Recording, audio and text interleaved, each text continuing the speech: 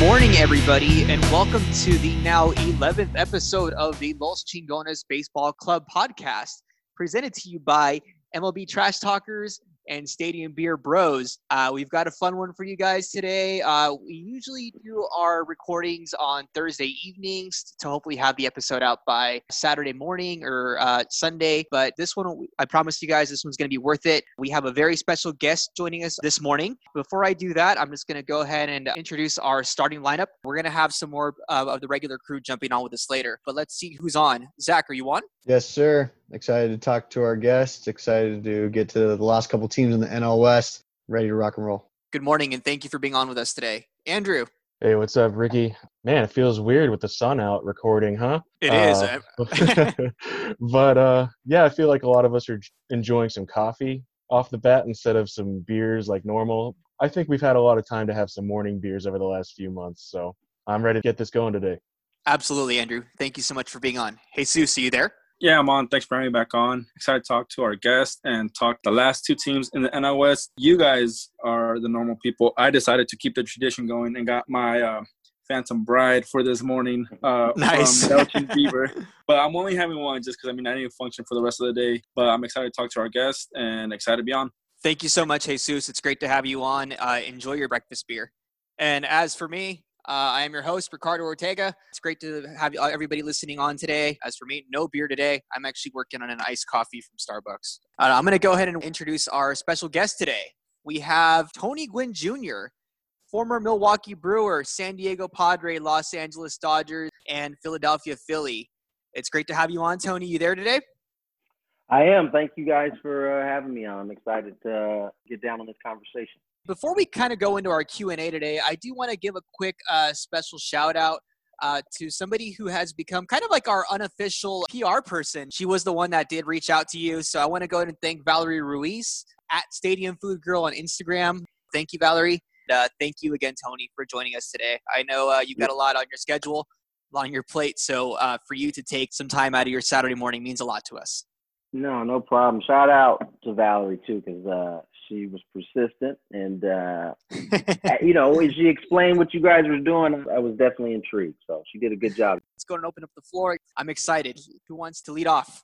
So I was going to get a little personal with you, my man. So Okay.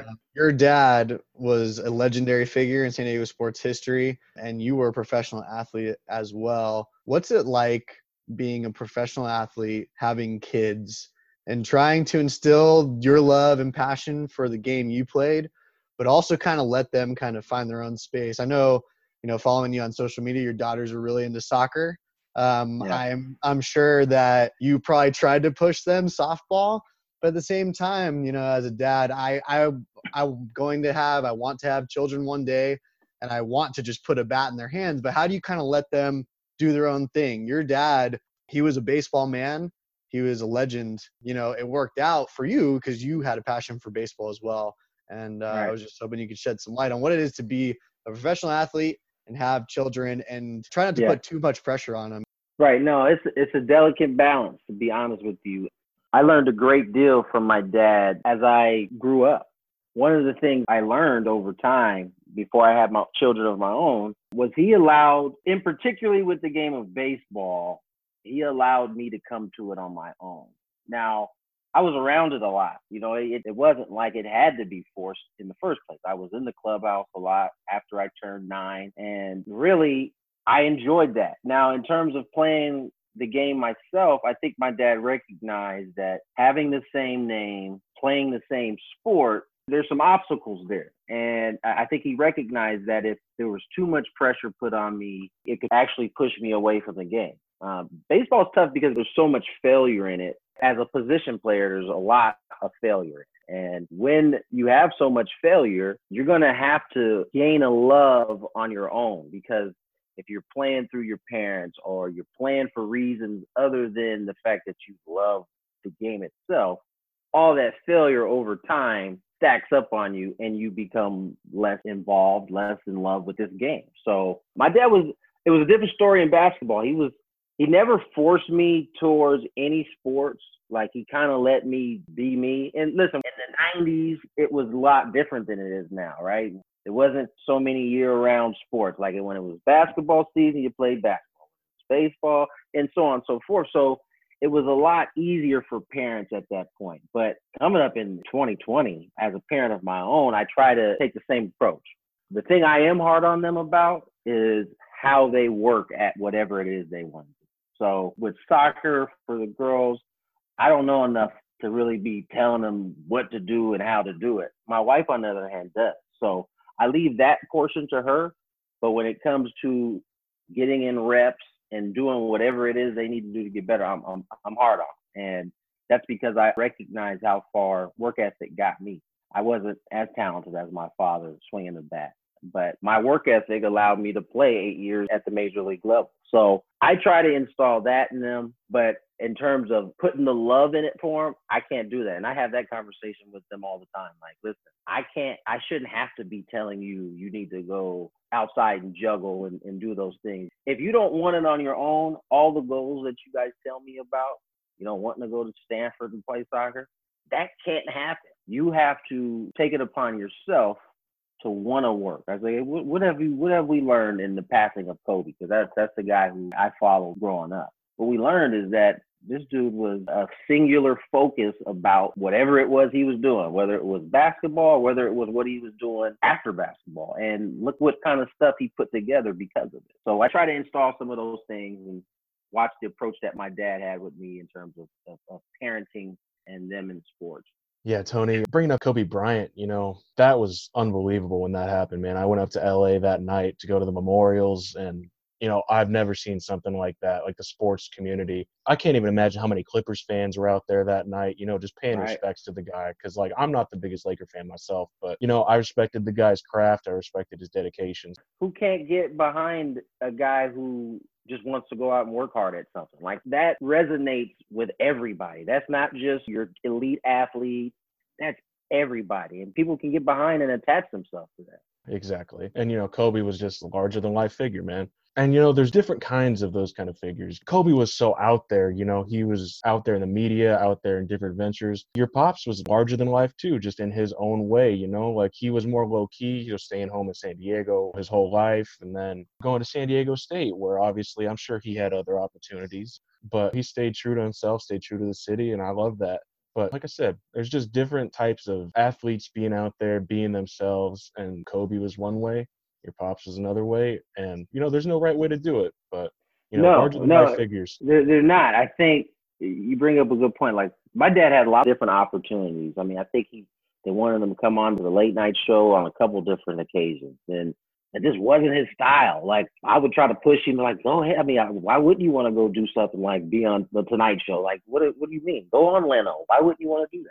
But that just wasn't his style. It wasn't something he was interested in. And you're right. I think my dad became a larger than life figure here in San Diego because the people here feel like he's one of them because he went to San Diego State, got drafted by the Padres, came up through the system, became a star, and when he had opportunity to cash it in and go someplace else, he didn't do it. People like loyalty. They like to feel like they're wanted. And that goes for fans too, right? Like, it's not just individual people. Like, goes out to everybody. And I think they just appreciate it. But the reality is my dad genuinely loved it here. He didn't want to go anywhere else. And trust me, with that last year, his last free agency, I was begging him to go somewhere. They had just come off the World Series. They had started moving all the pieces that helped him get to the World Series. And he had an opportunity to sign with the Indians. And I'm like, this will be your last shot to win a World Series. I was like, your knees are betraying you at this point. You know you're not going to be able to play too much longer. But he wasn't interested in that. And as I got older, I understood why. I mean, I think there is something to be said for somebody who gets to spend their whole career in one place. You're unique in your own way at that point because there's just not a lot of that. You got my mind racing there, man, because I'm sitting there going, man, so you're telling me your pops could have been hitting in front of Manny Ramirez, Jim Thome? That's what I'm saying. And he could have DH. He wouldn't even have had to play the outfield. Could you imagine being in that lineup? I mean, even at the age of what would he have been? He would have been 39 at that point. He probably could have put together a career year. Less wear and tear on his knee in the outfield. He probably gets through a whole lot more games than he did in '99 because he's only swinging a bat. It would have been cool, but he wasn't interested in that. There was an end goal that he had in mind that at the age of 17, I couldn't see. Yeah, I think everyone respects the fact that he played his whole career in San Diego because he literally is a part of the fabric of what San Diego is, especially, Padres history and Padres culture. He is the player that we can claim as our own. He's a Hall of Famer, but outside of being a Hall of Fame baseball player, he was a Hall of Fame person. I know that you can hear countless stories about people that interacted with him, just running into him on the street, and he was always super respectful, super willing to take a picture, say hello, shake your hand. He was one of the most genuine individuals, and he really was the embodiment of what San Diego sports should be and what San Diego lifestyle is. And man, we're sad that he's not here anymore, man. I appreciate the kind words. He quite simply he loved people. He loved people. He liked his time alone, but when he was out and about, he recognized that as the type of figure he was, specifically in San Diego, there was a responsibility that came with that. That was important to him. One of our members of the podcast who couldn't join us this morning, unfortunately, he did want me to say this to you on his behalf. He says, tell Tony that his dad was like a superhero to me growing up on how he hit, as how, I looked at Michael Jordan when it came to basketball, just to show you the influence and the legacy that he has left on all of us personally. Tell him I appreciate that. Hey, Tony, Jesus here. I just want to ask you a question about your baseball career. So we know that you played with the Brewers, the Padres, the Dodgers, the Philadelphia Phillies. I just want to know, what was your most memorable moment from playing in each team, if you could recall? I can recall. As a Brewer, it was the hit off of Trevor in 2007. As a Padre, it was really the whole 2009 season. Getting traded here, let me rephrase it. It was really just my time in San Diego. Like, being a part of those 2 years of turning it around to the point where we are a game away from winning the division was pretty sweet. And that was really the first opportunity I had to play every day. That first year in 2009, when I got here, we were terrible. Like, we were bad. Move Peavy out. They bring in Clayton Richards. We get a whole bunch of guys. And like, at that point, the second half of the season, if I'm not mistaken, we had like the best record in baseball going into that 2010 season. And we came into that season like really believing we could do some things, right? And nobody else was thinking about the Padres at that time. I mean, Adrian was still here. We had Eckstein. We had Kuz, But other than that, we didn't really have any like superstars. It was just a team that vibed well. And then Latos comes up a little bit after the season starts, and we just took off. If Jerry Harrison Jr. doesn't get hurt, I think we end up winning that division because we don't play so poorly in August. But in LA, it was the following season in 2011. Coming back home, San Diego, because I'm not gonna lie, I was a little salty that I got non-tender after that 2010 year. So I came in to that first series against the Padres really just want to do some damage. I had a good series. So that's probably the moment I remember most from the Dodgers. I think I got to say just the 11 year that Kemp probably should have won the MVP. Thank you. He should have won the MVP. Watching him almost put up a 40-40 season was pretty sweet, pretty spectacular. And then in Philly, the moment I think I remember most is the standing ovation after I came back from the passing of my pop. That's the moment that sticks out most. But that was a cool year too. I know we didn't play very well, but I was on a team with like some alpha dogs like Jimmy Rollins, Chase Utley, Cole Hamels, AJ Burnett, Ryan Howard. There was just a lot of talent there. We just didn't gel well. So what were the expectations like? I know Philly, obviously at that time, deep in contention. What was the atmosphere like? There's a lot of pressure on us. So how do we make it work? Probably like the last hurrah, right? Like Chase is towards the back end of his career. Jimmy's towards the back. Everybody's really towards the back end of their career. They're still phenomenal players, though. But this is probably going to be the last shot. And I had to make the roster. I went in as a non-roster invitee that year, and I had to make the roster.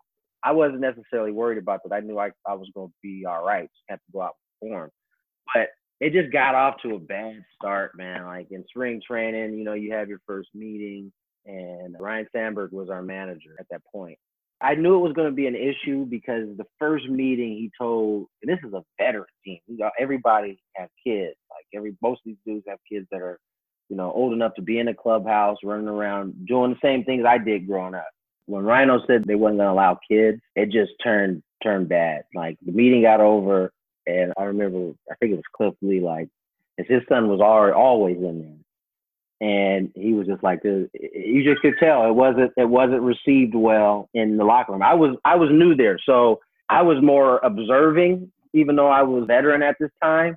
I was more just observing, and you just got the vibe like they wasn't feeling that. And Rhino would later bench Jimmy during spring training, which was kind of mind blowing. It's like sending him a message. It's spring training, like it's early in spring training. These guys, most of the older guys, want to build up anyway. So things like that happen that early in a season. It just doesn't work out, and it never gelled. And there was a lot of finger pointing. It was a rough year. But going back to the hit you got off Hoffman, one of our friends, you actually answered it without me asking it, but I just want to know what was going through your mind from stepping up to the plate and getting a hit off the ball and running the bases. What was going through your mind when you got that double? We had just been eliminated the night before the Padres. And when I got in that day, I expected I was going to be in the starting lineup. I was like, all right, we've been eliminated now. Because I was still a young dude at that point. I wasn't really that young, 25. Been eliminated, so I'm probably going to get a chance to start, right? The season's pretty much over. But that wasn't Ned's thinking at the time. Milwaukee hadn't finished 500 or better in a long, long time. And so in his mind, season was still going. We want to win these games. And selfishly, I was like, I want to start. In my mind, I didn't say nothing, but I'm thinking to myself, damn that. We only got a couple games left. Throw me a bone. Let me start. So I was a little irritated that whole day because I wasn't in the lineup. But as that inning unfolded, I'm always ready, but it wasn't like I was told ahead of time I was going to hit. It wasn't until Lance Nick started walking up to the plate that Ned said, hey, you're on deck. So I got my stuff, and I was already kind of hovering around there. I had enough time at the big league level to know you get a feel for when you're going to be used. If you're paying attention to the game, you just can kind of get a feel. You're looking at the matchups and whatnot. So I go out on deck, and as I step into the little on deck circle, it dawns on me what is at stake, how this is going to optically look, right? Like Tony Gwynn's son, Mr. Padre, could knock these dudes, or at least delay the chance for them to clinch a title. Like the irony of that, right? So that dawns on me as I step on the on deck circle, but now it's time to lock in. And I look out, obviously I know Trevor's on the mound. If there's anybody that I know like the back of my hand because I've watched it for so long, up close and personal, I've talked to him on many occasions, it's this dude. So although he's top 2 closers in the league, maybe even number 1 at the time, in my mind there was more comfort because I was prepared, So I start to watch the bat against Lance Nix. I think he gets 7 straight changeups, punches him out with the bases loaded, or might have been second and third, first and third. And as I'm walking up to the plate, the things that's going through my mind is, okay, he's thrown 6 straight changeups. Is he really going to throw a 7? You're deciphering this as I'm walking to the plate. And I'm thinking, okay, he's thrown 6 now. Why wouldn't he throw 7? But then I could hear my dad's voice in the back of my head saying, you got to stay on the fastball, adjust down to everything else. So I get in the box. It took me about a pitch to kind of get my legs underneath me. It's a nerve-wracking moment for everybody. I know I'm a professional, but still a human being. And at this point, don't have all that much experience to really lean on a situation like this from my past. So take the first pitch changeup down, swing through the second one, foul off the third, and it's 1-2. He's thrown now 9 straight changeups. And I'm like, all right, high likelihood of changeups coming, but I gotta be prepared for the heater first. And so he throws a changeup. He left it just up enough because I was still out in front, but my hand stayed back long enough, and I flipped it down the right field line. And the backstory is the way I'm getting home is with the Moors, who own the Padres. So we got 2 games left in the series. I'm flying back with them on their plane in order to get home. As I'm diving in the third base, I see the Moors right behind the Padre dugout, and their faces are just like, I can't believe this has happened. And I'm thinking to myself, I hope I still have a ride home at this point. You know what I'm saying? It was a cool moment, though. I get to dock that in my book as one of the dopest things I've ever done. I got a big hit off of a Hall of Famer, kind of set the stage for my career to progress. I would say that in that twist of irony, that's got to be like the most San Diego thing to happen to us. I would agree. Agree. And then, of course, we all know what happened in Game 163. And I got to ask you this. Yes, thank you. Thank you. Still hasn't touched it. And then Matt Holliday goes to the Cardinals, too, and then the Cardinals kill us. It's like, man, we can't get away from this guy. Trust me, that happened. I was like begging for the Padres to win because I lived in Mission Beach at the time. And Mission Beach is, a spot where everybody's walking around. You're not driving anywhere. So you have a lot of communication with people. And there were some salty people in Mission Beach after I got that hit, right? So I'm praying, like, please go to the playoffs. I don't want this to be a rough winter in off season for me. I would like to enjoy it. When they lost, I was like, damn, this is gonna be a long off season. But it wasn't that long. They everybody cooled off on it. I'm still hurting, but we can laugh about it now. I remember just sitting in front of my TV for Game 163. I was 16, and I remember just sitting there in front of my TV, just screaming, just in tears.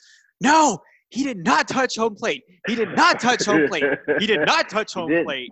He did not touch home plate, but you know what? It's the Padres' fault though. They got swept by the Rockies in that home series, and that was what made those games even important in Milwaukee. They shouldn't even have been important. They had a huge lead. Yeah, Tony, did you have any previous experience against Trevor? Batting practice wise or anything before that? No, I used to when I was younger. When I was like probably my dad's last year. There would be guys throwing live BP coming off the injury. And I got in there a few times, but that's what let me know early on that I could handle it. I mean, it also helped that San Diego high school baseball at that time was like one of the most legit places in the United States. I think that year they had San Diego County itself had 4 first-round picks in that 2000 draft when I came out. So I was getting a chance to kind of test myself against some big leaguers. So when I was facing these guys in high school who were throwing 90, 92, 93, I'm like, okay, I can handle this. I've seen this before, but I didn't have any specific practice off of Trevor. That's just strictly from watching and paying attention to what he does. Were you growing up around the same time playing high school ball against guys like Cole Hamels and Hank Blaylock? So Cole was a freshman when I was a senior. Hank was a year older, so I faced when I was a junior, I believe he was a senior. Yeah, those guys were dogs, man. They had that Ranch Bernardo was. I don't know if we ever beat them when I was at Poway. Like they were a juggernaut. Must have been the only teams you guys lost to because Poway, from what I remember, just smoked the whole county most years. We were pretty good. I think my junior year they had a good squad, but my senior year they had a really good. I think that was the year they had Scott Hurd. I mean, and he was the catcher that people were talking about like at the age of 9. Like that's how touted he was. They had a squad. No, Vista was good. Baseball was just different. There were a lot of really, really, and there's still a lot of really, really good players. But there's so many more schools now that it's kind of diluted because everybody's spread out. Whereas at that time, it was like North County, everybody was legit. Like there wasn't a lot of bad teams in North County. Zach and I are both San Marcos High alumni, class of 2010. Did you ever get a chance to play against them? We did. You guys might have been one of the weaker teams at the time. No offense. Don't be mad. No. I'm sure I'm a Fallbrook High alumni, and I'm sure Fallbrook was maybe a little weaker. We're a small town. No. Fallbrook was decent. Decent. San Marcos is good now, though. They got a pretty good squad now. I know. I was gonna say, have you seen that campus recently? Oh my gosh! What? Are you serious? We drove by that bad boy that goes to a soccer team, and I was like blown away. I was like, that looks like a junior college right there. Yeah, it's like an East Coast high school, all indoors. It's gonna rain too much. I got more of a like prison vibe. It was like half prison, half university, but it's weird to see an indoor school like that. Like you don't see it very often here in San Diego. So, Tony, I wanted to take you back to draft day a little bit. Coming into the second round, you kind of have an idea about, like, the ballpark that you're going to go position-wise in the draft. Obviously, all of us in San Diego, we're looking at the draft board, and you're like, yeah, all right, this might happen. And, Yeah. Obviously the Brewers end up selecting you. Knowing your dad, obviously, he's one of the guys who probably comes out and says, oh, man, I'm happy for you no matter what. No problem. I'm sure you were the same way. You were just happy to be drafted by any organization, start your career. But, was there anybody in the house, maybe your mom, who was like, oh, man, I can't believe he's going to have to move away? Your pops was here for his whole life. Your family grew up here. You went to high school here. You stayed here for college, went to San Diego State. So, how was that for you? Was that in the back of your mind? Yeah, man. At that point, man, you got a lot of different things going through your mind. For me specifically, I hadn't really been out of California longer than a week, and that's usually it was on a road trip with my dad when he was playing. So you have that part of you that's kind of fearful of the unknown, of what it's like to live by yourself and you don't know where you're going. My goal at the time was I wanted to be, here's the thing, it was weird because I got drafted in 2000 out of Poway, 33rd round. They offered me 4th round money, but the luxury that I had was that I had been around big leaguers my entire life. So there was a honest evaluation of myself by myself. You know what I'm saying? Like I understood what it would take in order to do it. And I knew at 17, I wasn't mentally or physically ready to go be a minor leaguer and play every day and live by myself. And at that point, I hadn't even really left the house that much. So I needed to go to college. And I was still salty, though, that I got drafted in the 3rd round. You know what I'm saying? Like, so I knew I was a much better player than that. But I think people shied away because at the time I had a scholarship to Cal State Fullerton. So I was already committed there. And I think obviously I slid because they didn't think of, I wasn't a signable type of guy. So I was salty about that. And my whole goal once I got to state, I was on a mission. Like I'm going to improve my draft stock to be a 1st round pick. And that was a goal. I don't really care where it is the 1st round. I want to be a 1st round pick. So that whole draft process, I thought I was going to be a White Sox for a while. They were picking like mid of the 1st round, maybe back 1st round. When I got by them, I thought there might be a chance in Seattle from what I had heard. But once we got past them, I didn't really have a whole lot of conversations with guys in terms of 1st round. I knew Milwaukee had a high 1st round pick. They liked me a lot, but Ricky Weeks was a Golden Spikes Award winner. So even I would take that pick first in that particular situation. I had played with Ricky in the USA team, the tryout. I knew how good he was. So it wasn't a surprise, and I didn't take it as a knock. But we got to that 2nd round, and my Uncle Chris called. And he was like, hey, man, if you're there, we're taking you. So at this point, I'm like, cool. Because the thing I looked at prior to the draft was I looked at everybody's roster. I looked at whose organization would I get an opportunity to go through if I'm successful. And Padres were one of them. Milwaukee was another one. And I knew from research that they had drafted the year before another player of a former player, drafted Prince Fielder. So I didn't know Prince at all at that point, but I'm like, all right, this team, they got a bunch of young dudes already going there. Let's see what happens. So Chris says they're going to take me. 2 picks before, the Brewers snatched me up. And so I was cool. And I just remember my dad calling me and like, yo, don't haggle around with signing bonuses. You can't make no real money anyway until you get the big one. So basically he was telling me, hurry up and sign, get the plan, you can move through the system fast. So I took his advice. We got it done in about, this was back in 2003. Negotiations took a little longer at that point than they do now. So I got it done by, I think, end of June. Took a flight to Beloit, and so it began. But Chris was probably upset because, he had me paid. And I think my mom was more upset that I was leaving. She wasn't going to have me around for large periods of time. My dad, he just honestly wasn't tripping about that kind of stuff. He was just so laid back.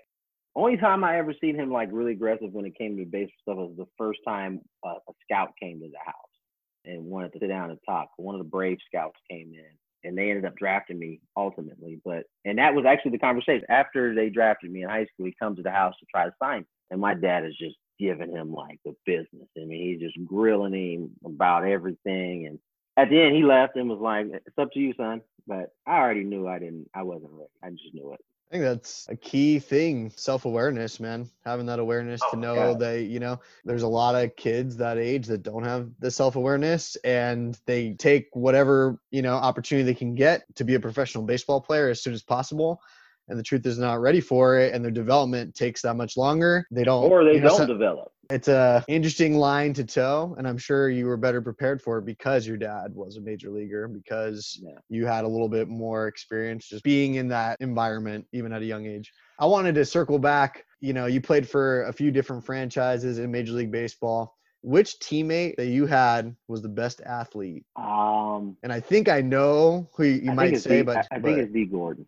Oh, really? Who do you think I was going to say? I thought you were going to say Matt Kemp. No, Matt's a good athlete. I thought you were going to say CC Sabathia. CC's a good athlete too. But no, D is the most explosive athlete I've ever been around. Like, at his size, I've seen this dude on the court, on the hoop court before.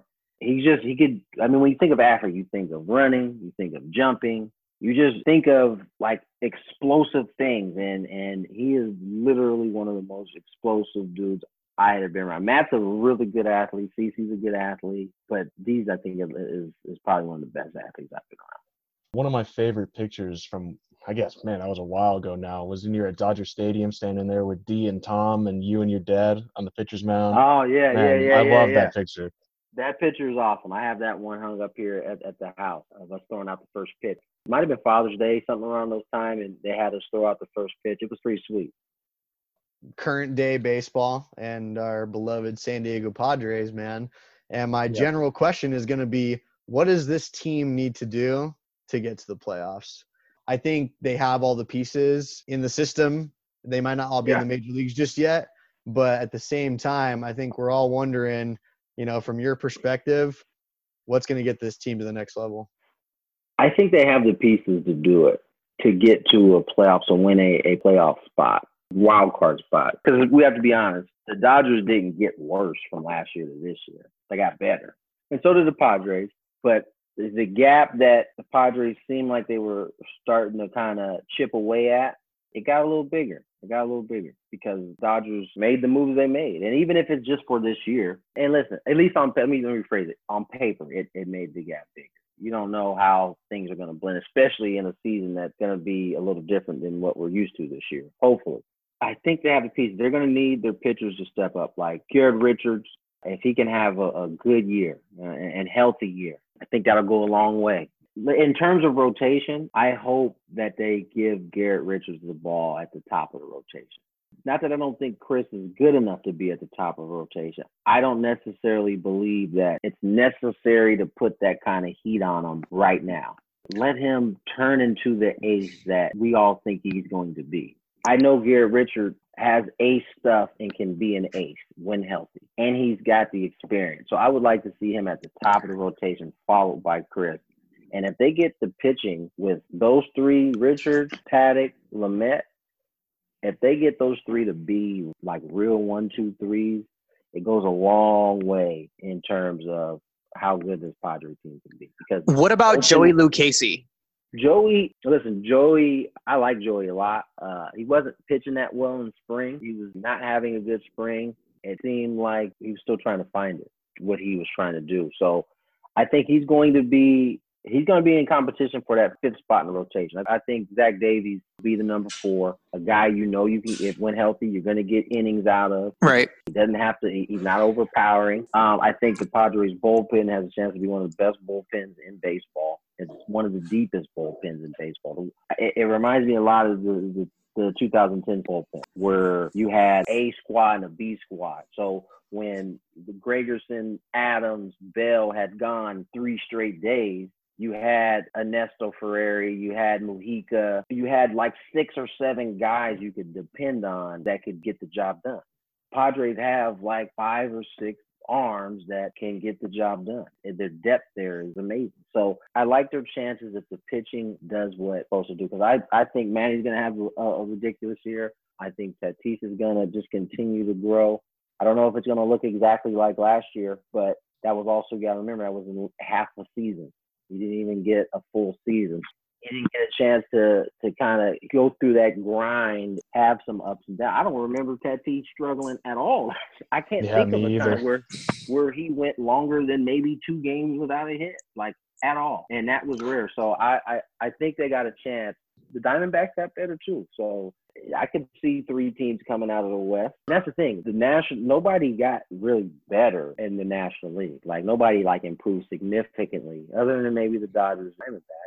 I mean, I can't think of a team that got better. I know the Braves added some pieces, but they also lost Donaldson. You know what I'm saying? So it's going to be, especially with the short season, it's going to be wide open. And if the pitching hits the ground running, Padres they got a shot to win the wild card. We'll see how that goes.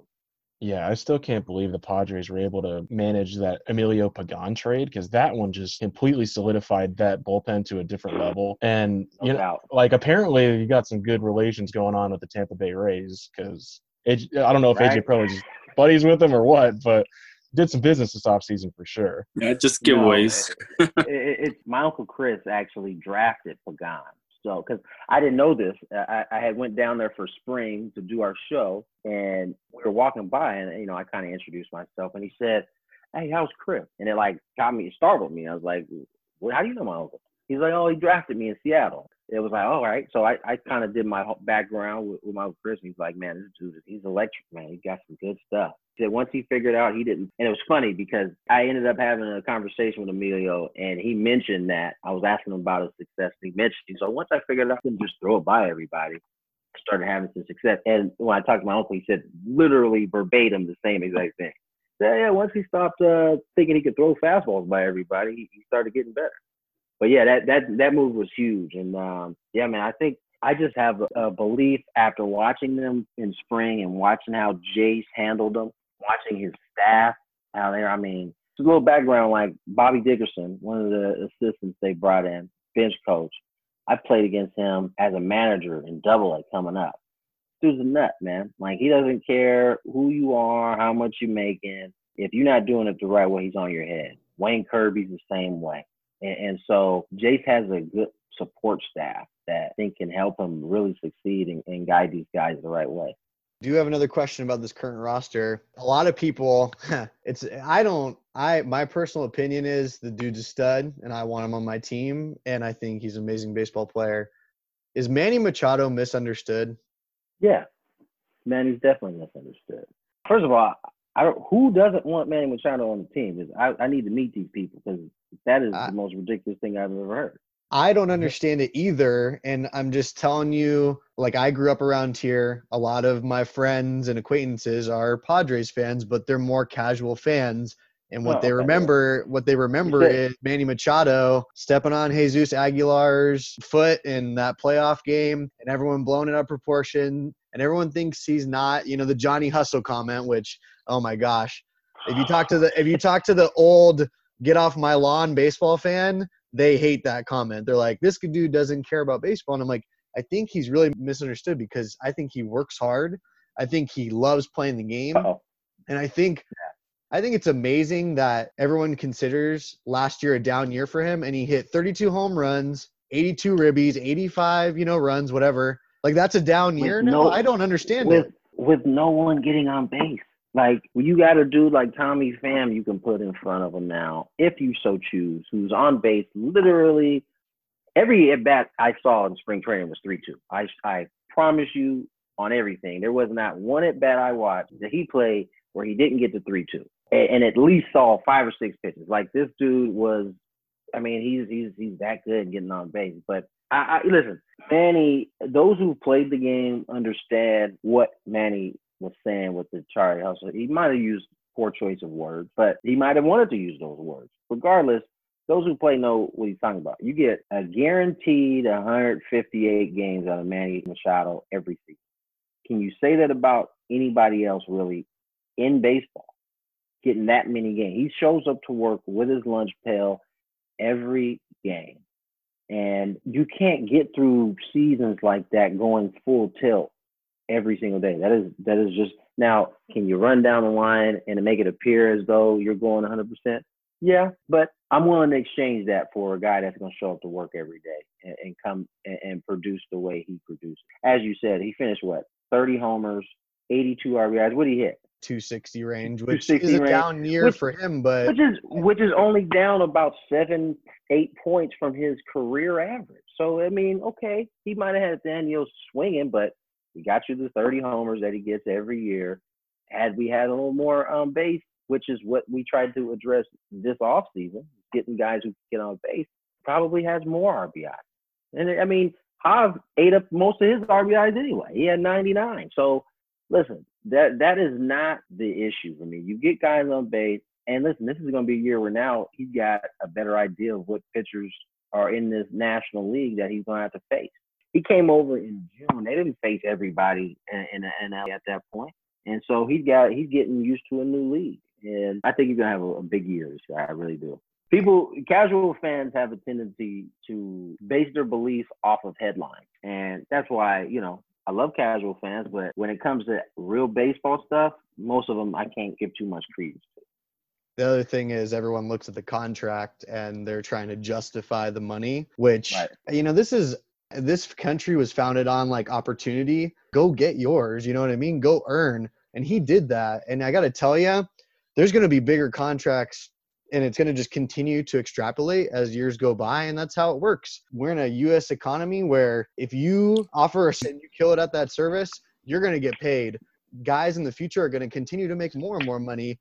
You can't get mad at a guy for accepting a contract like that. Would any of these people turn down $300 million? Absolutely not. It's not his fault. That's the valuation the Padres gave him. Nor should you entertain turning down $300 million. That is just ridiculous. Okay, I think people who watch the game have a tendency to kind of pigeonhole everybody into that category of, okay, well, he's making this much, so the performance level. Remember, he had to do something in order to get that contract. It's not really the opposite way. Maybe it should. You can argue that it could possibly be that way, but it's not that way. That's not how any of the sports work. You get paid based on your performance. That's just why you see so many guys put up their best year right before they go into free agency, because that is the goal. You're trying to cash in. I know we watch sports and we look at 10 years like a long time. This is a small period of time in one's life that they can maximize the monetary value that they can get. You get a small period of time to do it. And if you don't capitalize, that window's gone, and now you got to do it the hard way. One more question for me. I'd like to know, what goes through people's heads when, they have a father who's in the big leagues, NFL, whatever. How was it for you growing up with a major league dad, going to school, and how was it being in the dugout with your dad and, just walking around and seeing all those major league players? In terms of what it was like being in the dugout, just think if you were like a bookworm, right? And you got to go to, the best library in the country. That's pretty much what being in the dugout is. It's a library of information of something that I want. And I was fortunate enough to be around some really good books, right? Ricky Henderson, I picked his brain a lot. The Artist, the Stolen Base, Leads Off of Lefties, all different things. I picked his brain. Steve Finley, who I think is one of the most underrated defensive outfielders ever Duke could play. We don't talk about him enough when we talk about defensive outfielders. Obviously he did damage offensively too, but got to pick his brain. There's just so much stuff. Going to all-star games, getting to hear Barry Bonds and my dad go back and forth about bottom hand, top hand. Barry, in my mind, Barry's one of the best to ever do it. I don't care about none of the other side notes. Dude was amazing. You had to make pitches. If you didn't, he hit it up the ballpark every time. But that part, it's just like being able to be around a bunch of knowledge that if you're smart, you try to acquire it. In terms of school, man, I was very cognizant as a kid of having the stigma removed that, Tony Gwynn's son, he thinks he's better than everybody. Because, that's what people want to think. I don't know if they want to, but that's what a lot of people go to immediately. And so as a youngster, I was very cognizant of that, and I probably went out of my way to make people think that I wasn't stuck up or any of those type of things as a kid. I do have one last question for you, Tony. Going back to, your experience and, picking some of the brains of some of the players like Ricky Henderson. Damn, Andrew, long hair don't care, man. I didn't even see that. Yeah. Let me pull it down for you, man. Yeah, I I actually had my hair down for Fan Fest, and the Padres posted me in my giant ass Chris Paddock hat on their Instagram. Oh yeah, they did. Yeah, I remember that. was me. That's what's up, man. I'm sorry, Ricardo. Go ahead, man. No worries. You picking the brains of some of the players like Ricky Henderson, Steve Finley. One of my favorite players in the 90s, especially on that 98 roster, was Quilvio Veras. I think a guy who's very little talked about. They used to refer to him as Little Man. And me playing Little League Baseball, I was always kind of like the smallest guy on the team. Did you have the high tops with the pants tucked in the high tops like you? I had the stirrups, so I was always the guy, in the team photo, the smallest guy in the corner, kind of just, maybe a foot shorter than the rest of them. So I was just wondering if you ever had the chance to interact with him. Oh my gosh, yeah, Quilvio. I mean, he hit in the leadoff spot, and that was, growing up, that's where I was hitting most of the time. So I used to watch him. Quilvio was really quiet. He didn't talk a whole lot, man. He was about his work, put on that smile every once in a while, but he really was quiet. But I would talk to him a little bit, but I was really watching him a lot, how he put together a bat. He could run, he'd get on base, steal you a base. He had some hamstring issues, I want to say, in that 98 year. Yeah, of course. Like, again, like, that's the luxury of being in that clubhouse. Even when somebody's not directly talking to you, if you're paying attention, you can learn something. I used to sit, because, a lot of starting pitchers were not doing anything. They were usually on the bench. I would talk to Andy Ashby all the time about cutter, how he threw his cutter. When Dave Stewart was there in that year as a pitching coach, everybody was throwing a split. So I wanted to learn how they were throwing the split. And so, yeah, man, everybody on those teams, especially at that point, because at that point I was a little bit older and, I was less afraid of asking questions than maybe when I was younger. I picked up so much from those dudes, man. Definitely not talked about as much as he should be. Tony, you talked about Ricky Henderson teaching you a couple things. I know you swiped some bags at San Diego State. I think your last season, 25? Am I right? I think I got to 25 each year I was there. Maybe I was right the on. first. Yeah.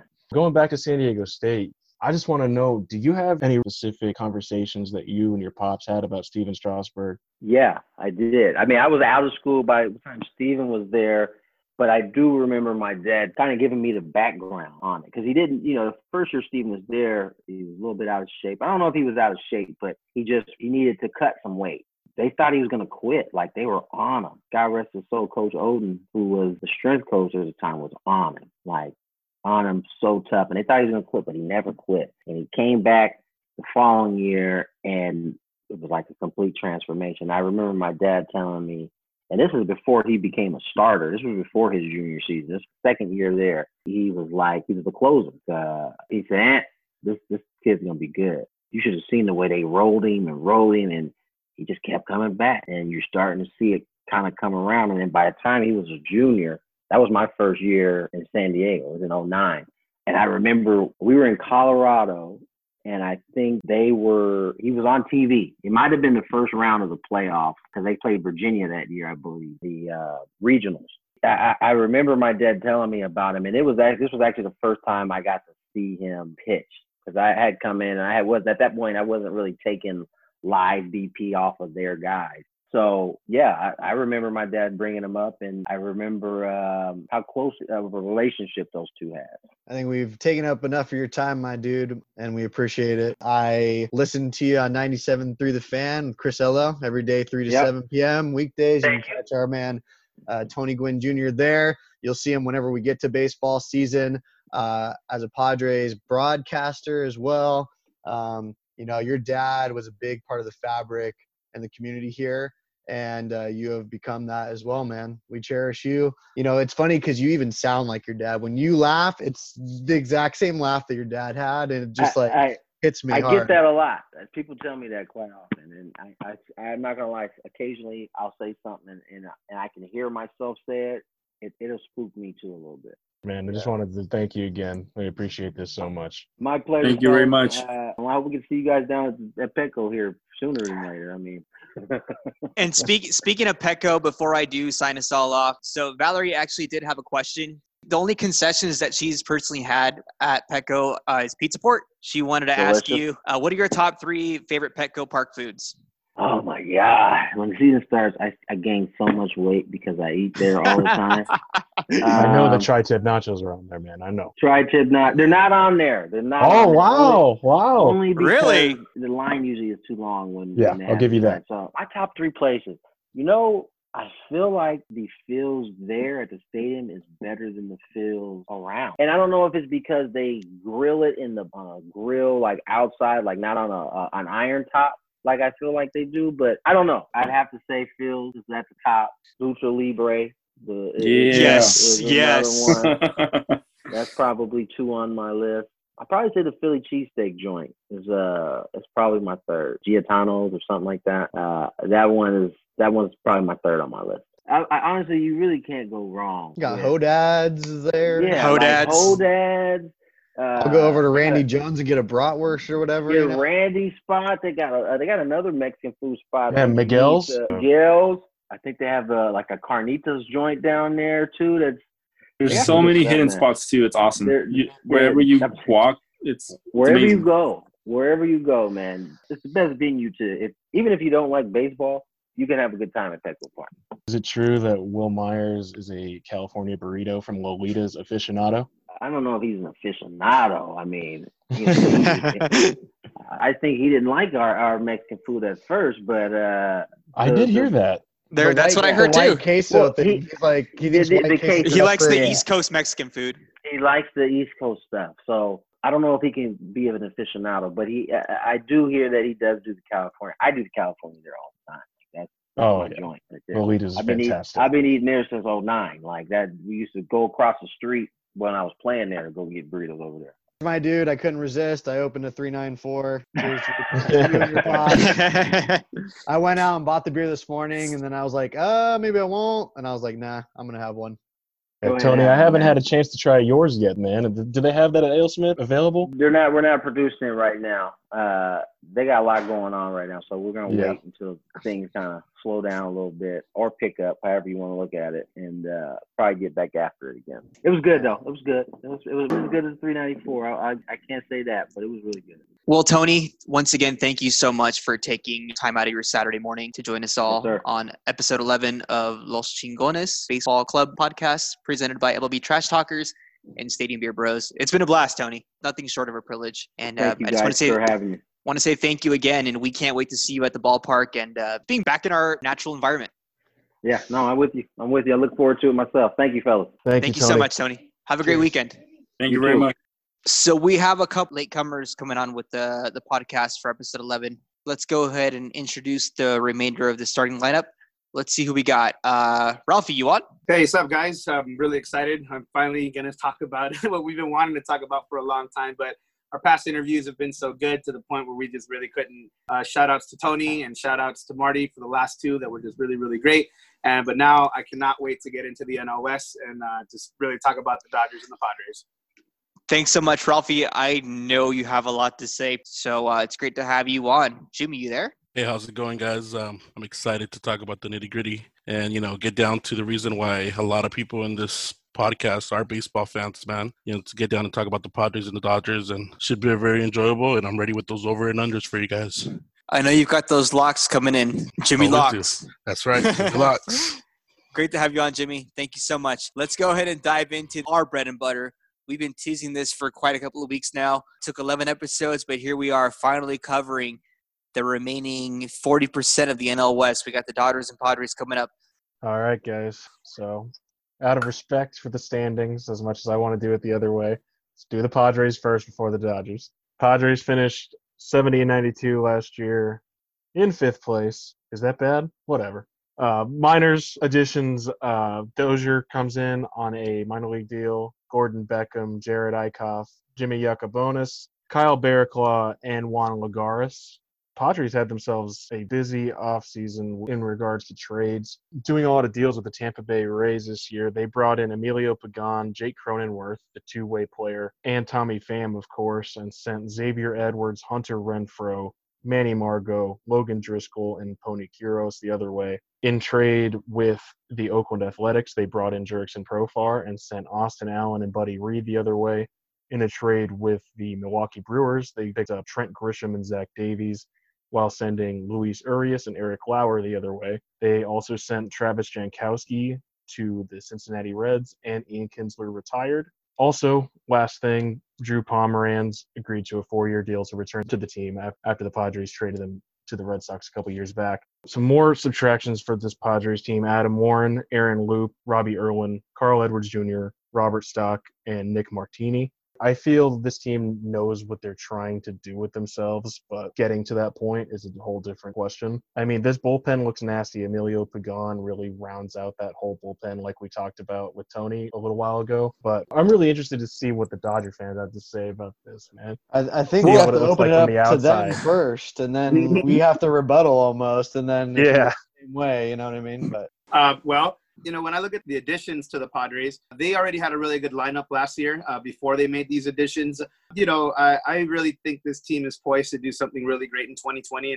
As I'm a Dodger fan, but I was excited to watch this team play whole season. To me, the best addition was Tommy Pham. If he can recreate the year he had last year with Tampa Bay and put it into this lineup, I mean, that's really, that to me sounds really dangerous. I mean, their projected lineup was supposed to be Tatis Jr., and then the guy they brought in, Tommy Pham, is going to bat second, then Manny Machado, then Eric Hosmer. I mean, guys, that's a solid 1 through 4 right there, and that can do some major damage. I think their pitching is great, and I think Andrew just said a couple of the guys that they brought in. So I think there was going to be a lot of guys fighting for, the 5th and the 4th spot.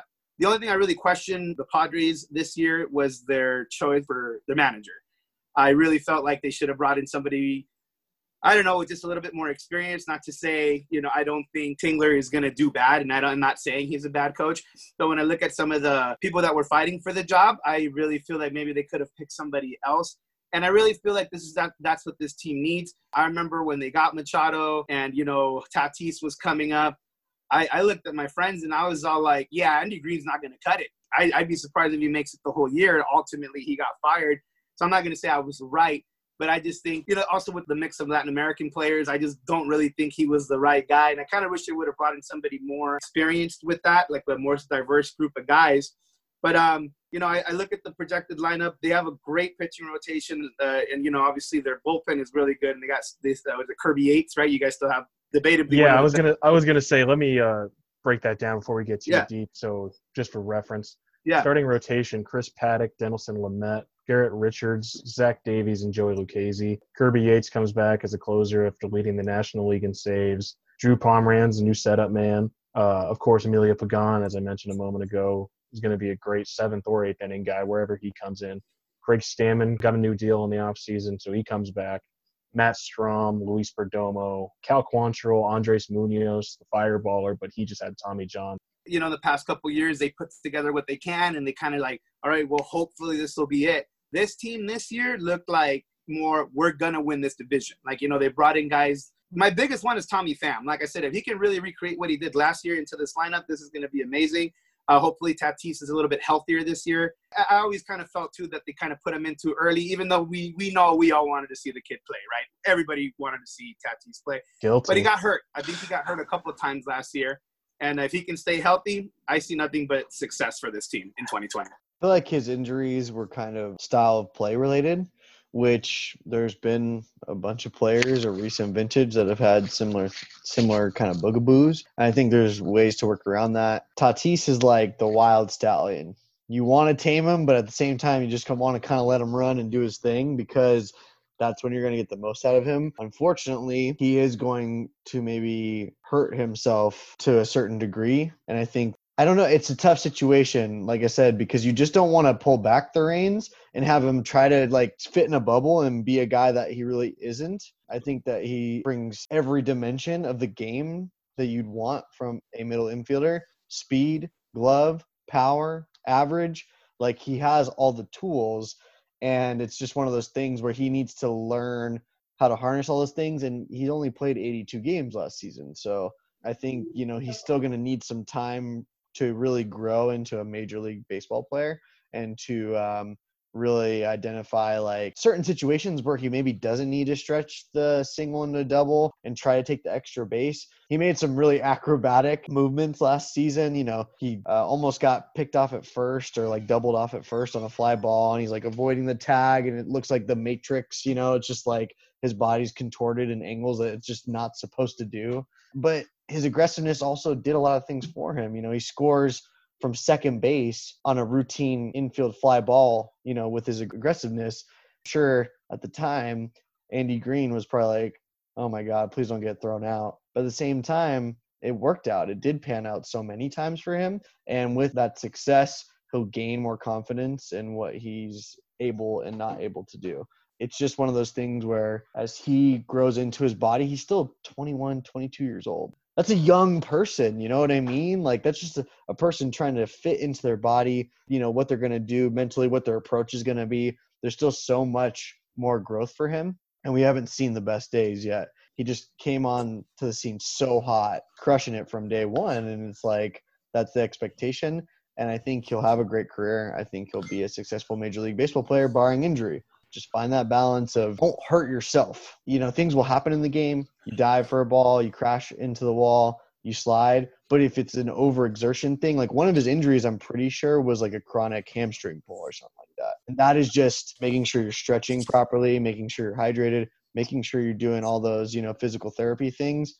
And, you know, maybe not overexerting yourself because it is a long season. As a minor leaguer, these guys play like 40, 50 less games. I don't even know what his most games in the season is. And so when he got up to 82 games, that was probably pretty close to the most he's ever done. If the dude plays Winter League, if the dude does some other stuff, that might impact things. Yeah, I think he's an exciting player to watch, man. He's a plus 800 favorite for MVP of the NL this year. And when he came on the scene, he was very, since we're doing both teams today, Yasiel Puig-ish, you know what I'm saying? You know, Yeah, I was gonna say that when Zach talked about him, it was like he was describing Puig's first year, Yeah, like exactly, wild Puig's horse, first year. Stallion. And I Yeah. just hope I that agree. there's somebody in the Padres organization or on the team that can take him under the wing and mold him. Because I do feel like Puig had that with, you know, Uribe and Ramirez, but when they left, it just let loose. Jimmy, so from a non-biased standpoint, you have him at plus 800. Are you putting the rent money on him to win MVP? I am not putting the rent If he money can on stay, him. if he can If stay he healthy. can stay healthy, I unfortunately am not putting the rent money on him. Yeah, I agree with just that. because, you know what, you got to remember you still have Fam and Machado there, and I feel like, you know, they're the veterans. He might have a hell of a season, I but think there's another junior that'll have a better season. you know, know, I can't put the rent money on him. When Zach was saying that, I just wanted to yell out Puig so bad. I can compare him to Puig, intensity, passion. They went all out. You know, the only difference between Puig and Tatis, and this is where I think they completely differ, is that Puig's built like a brick. This guy was running into stuff, overrunning stuff, throwing hard, and he just never got hurt. And I think that's where the only difference with Tatis is that he's going to have to learn his body a little bit more. He's going to have to not tone it down. I think sometimes when we say he should tone it down, I don't think none of us mean like his passion or his intensity, but he is really going to have to, you know, look into himself and say, hey, okay, I might have to work on this. I might have to work on, you know, a certain aspect of his game. He can go back and look at video and see kind of how he hurt himself, and hopefully he'll never do those things again. But yeah, I mean, when I see him, he is so talented and so many. He can win you a game stealing, hitting a home run, clutch hitting, because he's an average guy as well. I was super excited to see him play in the full season. The only reason I think he was kind of forced in, and I think Ozzie Jr. touched on this, is that, remember, like Hosmer and Machado had like dinner with Andy, and they kind of pushed for him to be on the team. And ultimately, he was on the team. And I remember Ozzie said he didn't really like that because he doesn't want like players to dictate what the coach does. And I honestly think that's kind of why it happened, because he felt kind of entitled because the team was, you know, they had his back and they were like, go out there, man, just do whatever you want to do. And then Womp got hurt. And, you know, when you take him out of the lineup and you take him out of the team, this team's still great. I'm not saying, you know, they're like nothing without him, obviously. But with all the additions they've made, he has to stay out there. And if he's healthy, they're capable of doing so many things.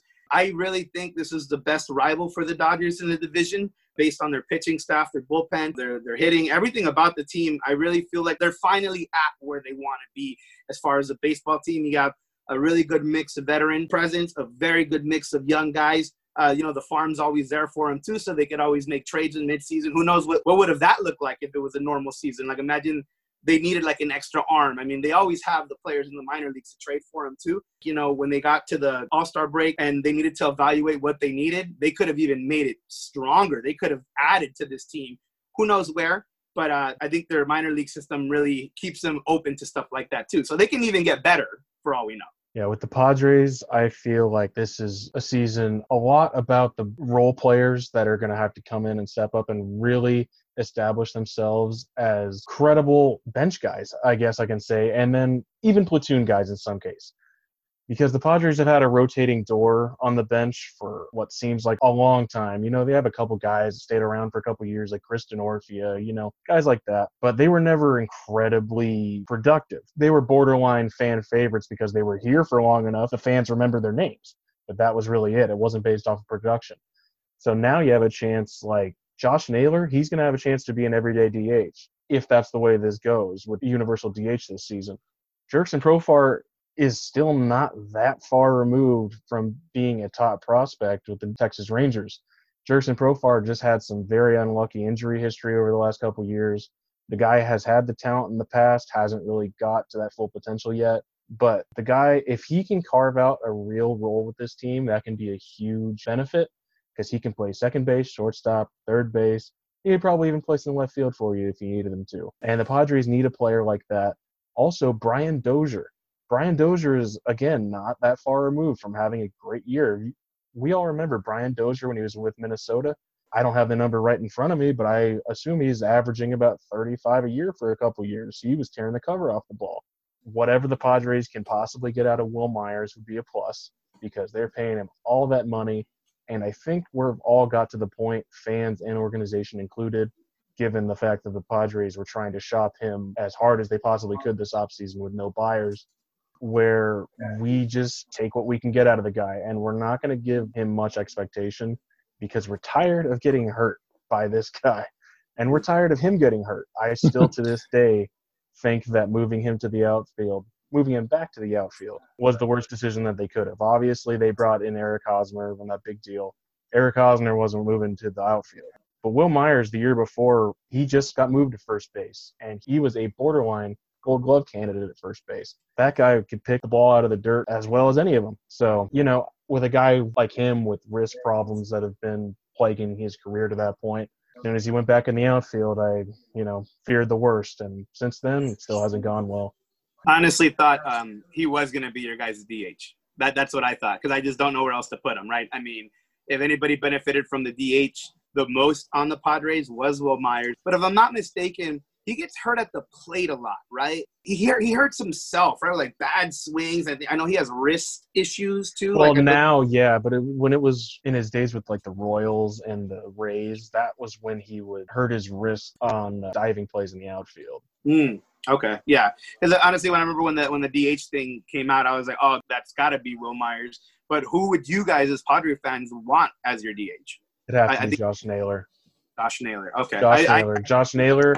Been watching this guy come up for years. This dude is an absolute tank. Like Rowdy Tellez, Prince Fielder size. Like this dude's a monster. They've been trying to put him in right field. One, because they really want somebody to push Will Myers to be better or take his job.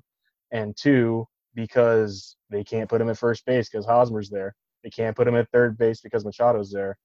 And they can't put him at DH. So now that the DH comes along, I feel like this is the perfect opportunity that we never in a million years would have got before. And that really changes the lineup, doesn't it? Because then it'd be Tatis, Pham, Machado, Hosmer, Naylor. I mean, what's that sound like to you guys? And then you still got Grisham and Profar or Dozier, Mejia.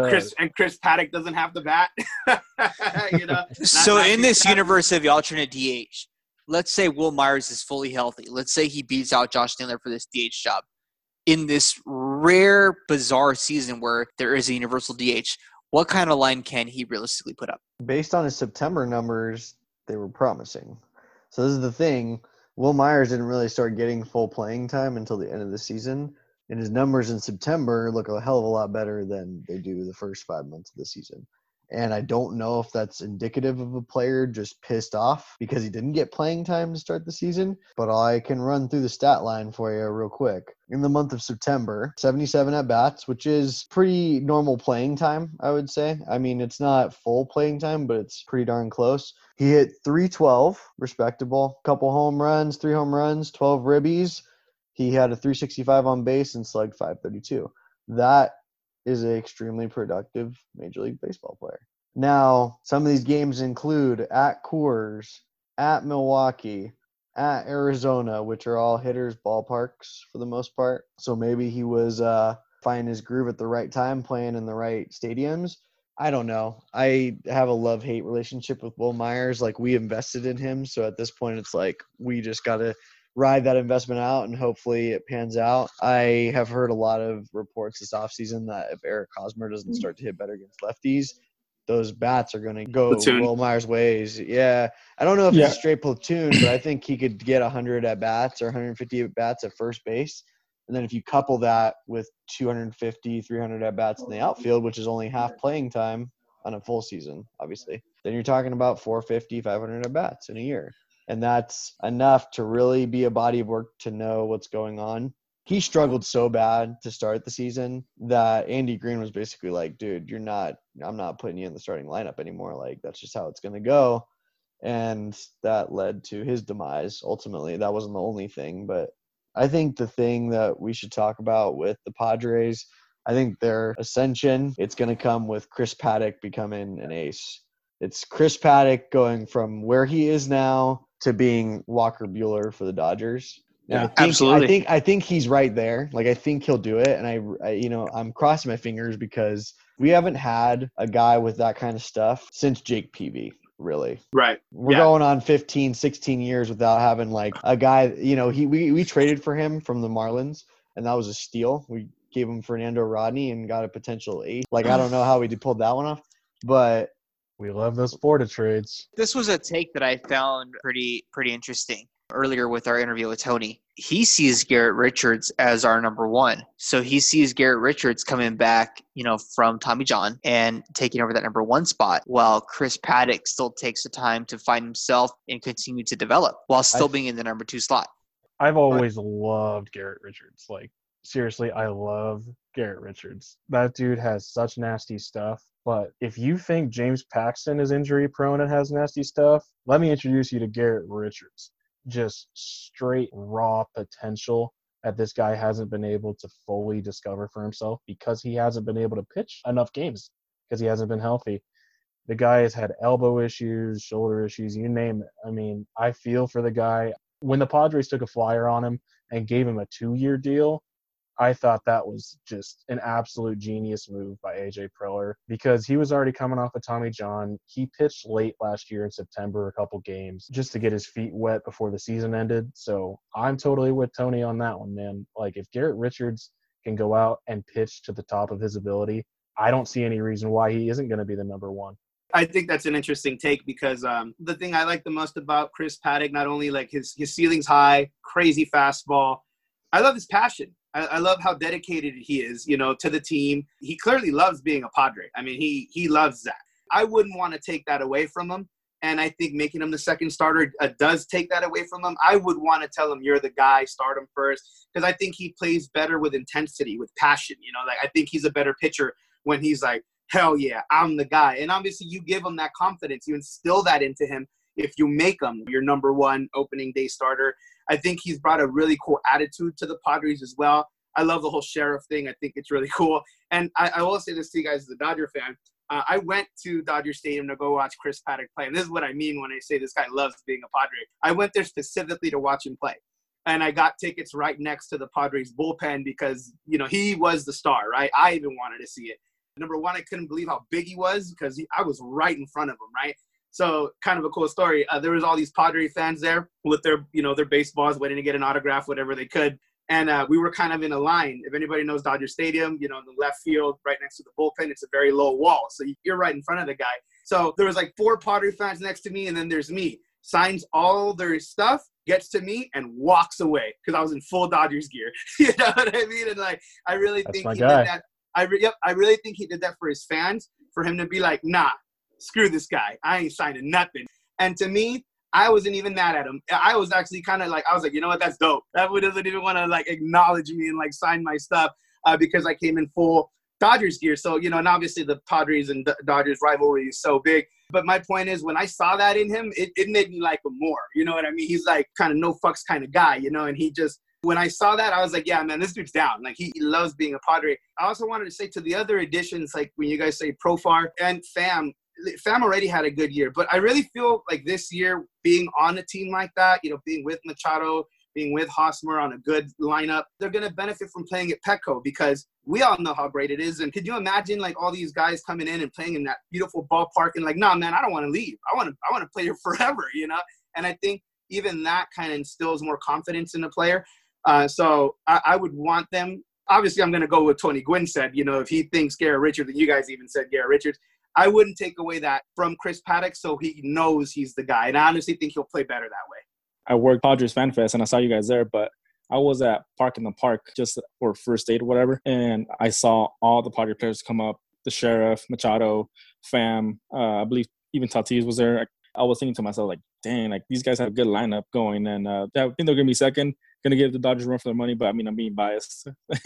But also just, I mean, if Myers is your guys' worst player, your guys' worst batter in the Padres' eyes, I mean, just what does that say about your guys' lineup? It's pretty dang good. So that being said, Myers still has potential to be good. I'm excited to see them play. I see them play more than the Dodgers just because when I worked at Petco, like I saw the Padre games, and like I said, they have a really good potential of giving the Dodgers a run for their money. Well, yeah, I mean, in a perfect scenario, Will Myers will perform and will win a DH job or deserve to win that right field job instead of just having it because he's getting paid so much money.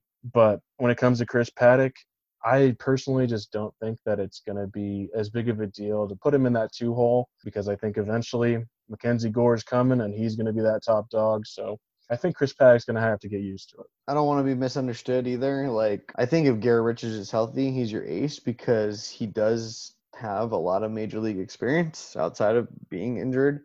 I just think Chris Paddock has ace stuff and has ace intensity. Ralphie kind of touched on it a little bit. Like, if there was one guy I want to give the ball to, I feel like it's him. His best game last season was against his former organization, Miami Marlins. He took them to the 8th inning. It was building up to be a potential Padres no-hitter, which we've seen a million times before with every other pitcher, Jake Peavy, Andrew Kashner. They all got really close at points in time. But his best game was against an opponent that he used to be like part of that organization. And I think he was laser focused and he had a goal in mind. I am going to annihilate this team. And he almost did it. Like, he almost made it all the way. He almost got all the way through 9 innings unscathed. The dude is, like I said, I feel like when he's locked in, he's nearly untouchable. His 2 pitches, fastball, changeup, are nasty. He needs to really get that breaking pitch down. But I just think this dude is the ace we really need right now. And Mackenzie Gore's going to take some time to blossom into whatever he's going to be. He's still a really young man too. So if Garrett Richards doesn't work out, right, and they can't re-sign him or, you know, he can't pitch, whatever, and they choose to move on, Chris Paddock's the next guy, 100%. Yeah. Chris Paddock embodies that new tattoo. He's a fucking lion, and he's got the mane to match. Nothing sexier than watching Mr. Andrew in his sheriff hat, man. Let me tell you that. Oh, bro, Tony Gwynn. We talked about it is that the best. shit. That shit was so funny. Oh, my God. Obviously, we have opinions regarding the Padres. It could be sink or swim for them. But I know that we have a lot to say regarding the Dodgers. Let's go ahead and open this up because I know you guys have a lot to say. Yep, first place finish. Saving the best for last. Los Angeles Dodgers. Yep, saving the best for last. Yeah. You can't see my eye roll, but I can't deny that you're right. Finished 106 and 56 last season. Some additions are Alex Wood, Blake Trinan, I think is a huge get from Oakland A's. And Jimmy Nelson comes over as well from the Milwaukee Brewers. Minor league deals with Kyle Lobstein, Rocky Gale, and Terrence Gore. Of course, a trade with the Red Sox that brought them Mookie Betts and David Price and sent Verdugo, Jeter Downs, and Connor Wong the other way to Boston. A trade with Minnesota that brought over Brusdar Graterol and Luke Raley. and sent Kenta Maeda and Jair Camargo the other way. Some subtractions for him. Yimi Garcia, Russell Martin, Rich Hill, Hyunjin Ryu, of course, after an amazing season, gets big money north of the border with the Blue Jays. Tyler Thornburg and Jed Jerko.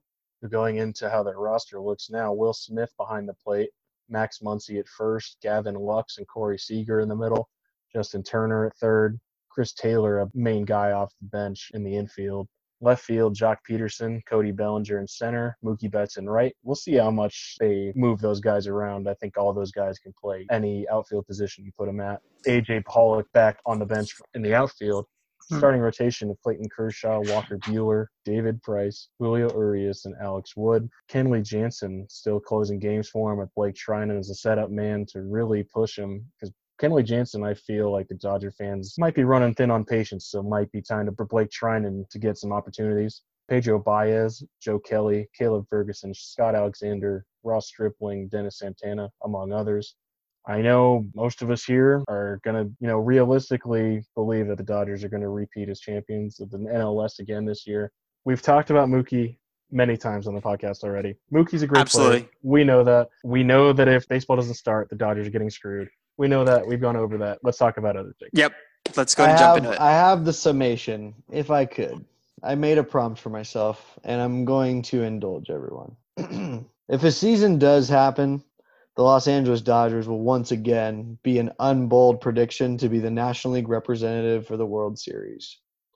They added Mookie Betts, David Price, and Brusdar Graterol in what turned out to be a controversial trade, and their top two prospects got their first taste of big league action and fared very well. Walker Buehler is a budding ace. Pairing him with grizzled Clayton Kershaw and David Price could make them the best top three in the National League. The bullpen has a lot of role players who have had elite stretches. Blake Trinan, Joe Kelly, and Kenley Jansen can be a lights-out 7th to 9th inning combo. Will Smith, the catcher, enjoyed a breakout rookie season. Max Muncy followed a strong 2018 with an even better 2019.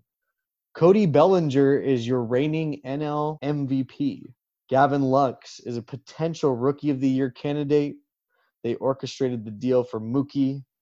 Jock Peterson, A.J. Pollock, and Corey Seager can be dominant players. Chris Taylor and Kike Hernandez are the glue that really complete this roster. The team has very few weaknesses top to bottom. They had been susceptible at times against left-handed pitching in years past, but now with Betts and Pollock in the fold, they have solved those issues. The bullpen struggled at times last year, but they put it together the last 2 months of the season. This team is primed for another run to the World Series. They got there 2 years in a row in 17 and 18. We're not going down that rabbit hole. Last year, they got run through by the Nationals, who ended up winning the World Series. I like Dave Roberts. I think he's a great manager. A lot of people will question various pitching changes he's made in crucial situations, but he's going with his gut and the numbers. This guy isn't allergic to the big moment. He wasn't as a player, and I think as a manager, he has been great for this organization. The Dodgers check pretty much every box. I hate them so much that I respect them the most. And now I leave it open. Man, I think you said it all, bro. I mean, that should be the end of the podcast right there. That was great. Yeah, bro. the Dodgers checked every box but the big one. So, I mean, it hurts, but we need it. I absolutely love when you brought up Kike Hernandez and Chris Taylor, Zach. You call them the glue.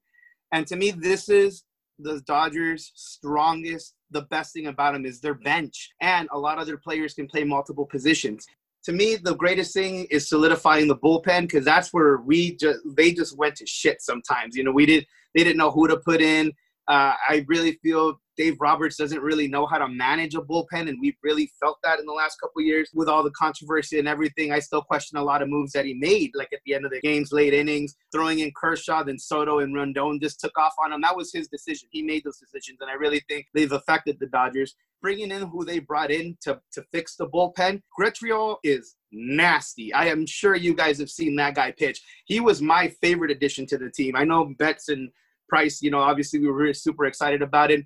We don't have to talk about Mookie Betts that much, because it's like if he is who he is, he's just going to shine. He has to play in himself and just do what he does, go to work. But, obviously putting him in the lineup, guys, and the Dodgers get a DH. I mean, the lineup potentially was going to be Mookie Betts, Gavin Lux, Max Muncy, Justin Turner, Cody Bellinger, Jock Peterson, Corey Seager, and then we get a full year of Will Smith. I think we're better. The Dodgers are better this year, and they won 106 games last year. My favorite part of this year was seeing a full year of Will Smith because I got just so tired of Austin Barnes going out there and flying out and getting mad at the camera every time he did it. I love the guy's passion, but I really feel like now, because you're not supposed to get offense out of your catcher. Now the Dodgers have that with a full year of him. And, in that lineup, we get a DH, and I think that's where Pollock will be. I think Pollock will play the DH because he really hurts himself a lot in the outfield. He's injury prone, but I've never seen anything really wrong with his bat. And if, they let him know, hey, man, we're putting you in the DH spot, just go out there and rake, I think he'll completely shine, especially because he's surrounded by so many good players. But, guys, do you guys see any holes in that lineup anywhere? Last year, you could have seen, Barnes, maybe, the second baseman. But in that, what I just said, I see absolutely no holes in the lineup. And then, when guys get days off, who's going to play? Chris Taylor, he's amazing. Kike Hernandez, he's amazing, So this team benefits from having so many good players. And I couldn't even think they could get any better. And with the additions they've made, and, they still have a lot in the farm system. It's not like they gave up everything for Mookie and Price, thank God. They only really gave up like 2 prospects, and one we traded for. So it's not like he was in the organization forever, I think, in Jeter Downs. There's so much more they can do. They're so complete. I just don't know how they don't win the division. I don't know if they all play. Obviously, we're always talking like it's 162, completely normal. I don't see how this team cannot win the NL West again. I think that's where we really needed to solidify our team is in the bullpen, and I honestly think that's exactly what we did in 2020. If you're asking to look for some holes, the only things I can really even come up with, Jock Peterson probably strikes out too much. Corey Seager, I don't think the Dodger fans have exactly got out of him what they expected and what they felt he was going to do after seeing him for a year after he came back from that injury. But, now that he's further removed from that, who's to say that he can't get back to that level? I'm not going to say that. You don't know what you're going to get out of David Price. Julio Urias also isn't too far removed from an injury. But, again, a top prospect, not removed from that too long either. Alex Wood is your number 5. He was good for you guys when you had him before. You don't really know what you're going to get out of him. Even then, if Alex Wood doesn't pan out, you guys got arms that can fill in the number 5. Dude, Dustin May, Goslin, there's so much there. If one guy goes down, they have somebody to just throw in right into I'm talking about the rotation right now. Their pitching is ridiculous, man. And, I was excited, and I don't even know how they're going to do this if the season does start, as far as solidifying the 5 starters. How isn't May my number 5? I throw in May over Urias because, like you said, he's not too far away, removed from an injury. And May is this lights out, nasty power pitcher. I wanted him to be our 5th starter. It doesn't really matter because I think he'll get the opportunity anyway to pitch this season. But just imagine those guys out of the bullpen. Come on, that would be ridiculous. I like more what they did with the arms and what's happening with the bats, because the bats aren't really the problem. Max Muncy has just been a godsend, and he has just proven that he can be on the big stage, deliver when he needs to. He's a great player. The Dodgers are so complete, guys.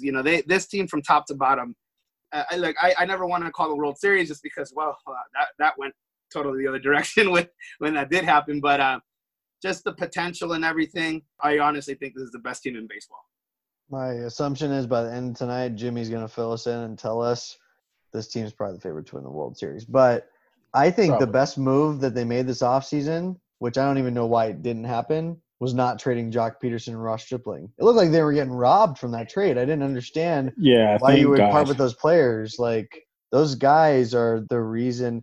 When your bench would be starting for every other team in the National League, that just says it all. All these guys. And one guy we haven't talked about is Matt Beattie, who also is a pretty productive Major League Baseball player too. Kike Hernandez is one of my favorite dudes because he can play literally anywhere. Chris Taylor's the same thing. They just have all these guys that can just plug in, fill in wherever they want, and that really gives them so much flexibility. Max Muncy, he could play first, second, third. He's not an outfielder, not a shortstop. It just gives you so much flexibility. If you want to give Justin Turner a day off and you want a lefty in the lineup, Max Muncy, play third base. And they just do that with all their players. Cody Bellinger, their MVP, can play all 3 outfield spots. can play first base. They just have flexibility with every single guy on their roster. I I think- love Jock Peterson because he just And hammers fastballs. And he's I very like the clutch. does. I like the fact that everybody's okay with their role. Everybody's okay with being, playing this position, playing that position. Everybody's okay with that. Real quick, I want to send a shout out to David Price for taking $1,000 for every minor leaguer in the Dodgers organization for the month of June, and I truly applaud that. I mean, he hasn't even played for the Dodgers yet, and he's already doing that, and that says a lot about him. That is awesome. Yeah, definitely. And Mookie is a plus 500 to win NL MVP this year, and I think if I'm not mistaken, Bellinger is a plus 600 to win MVP.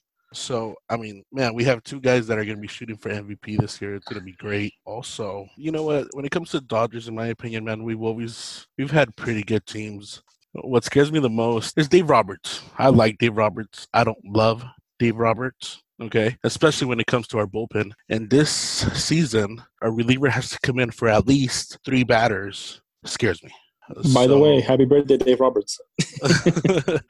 So that's one of the things that worries me the most. Dave Roberts throws the life preserver when you're already underwater, opposed to when you're, asking for help. I said it before, man. I honestly think in late innings, he makes very questionable decisions. I'm going to say he makes terrible decisions in the late innings when the game's on the line. To me, the worst one to date was throwing in Kershaw. Come on, dude, in like the 8th. That just didn't make any sense to me when you had Joe Kelly coming off. I thought that was a spot for him, and he did shine until obviously the end where Kendrick hit the grand slam off him. But if you guys remember the inning before, he was lights out. It was 1, 2, 3, got the guys out.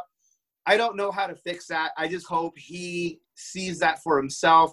But going back to what I said, I think they brought in bullpen guys that it doesn't matter who you pick at that point, right? You just got to match out the lefty-righty kind of situation. But I think our GM, he did a great job in bringing those guys in. So now it's like it's not really a question mark of who to throw in, you know what I mean? So I'm not saying it's a kind of like an autopilot situation, but makes his job a little bit easier as far as the late innings.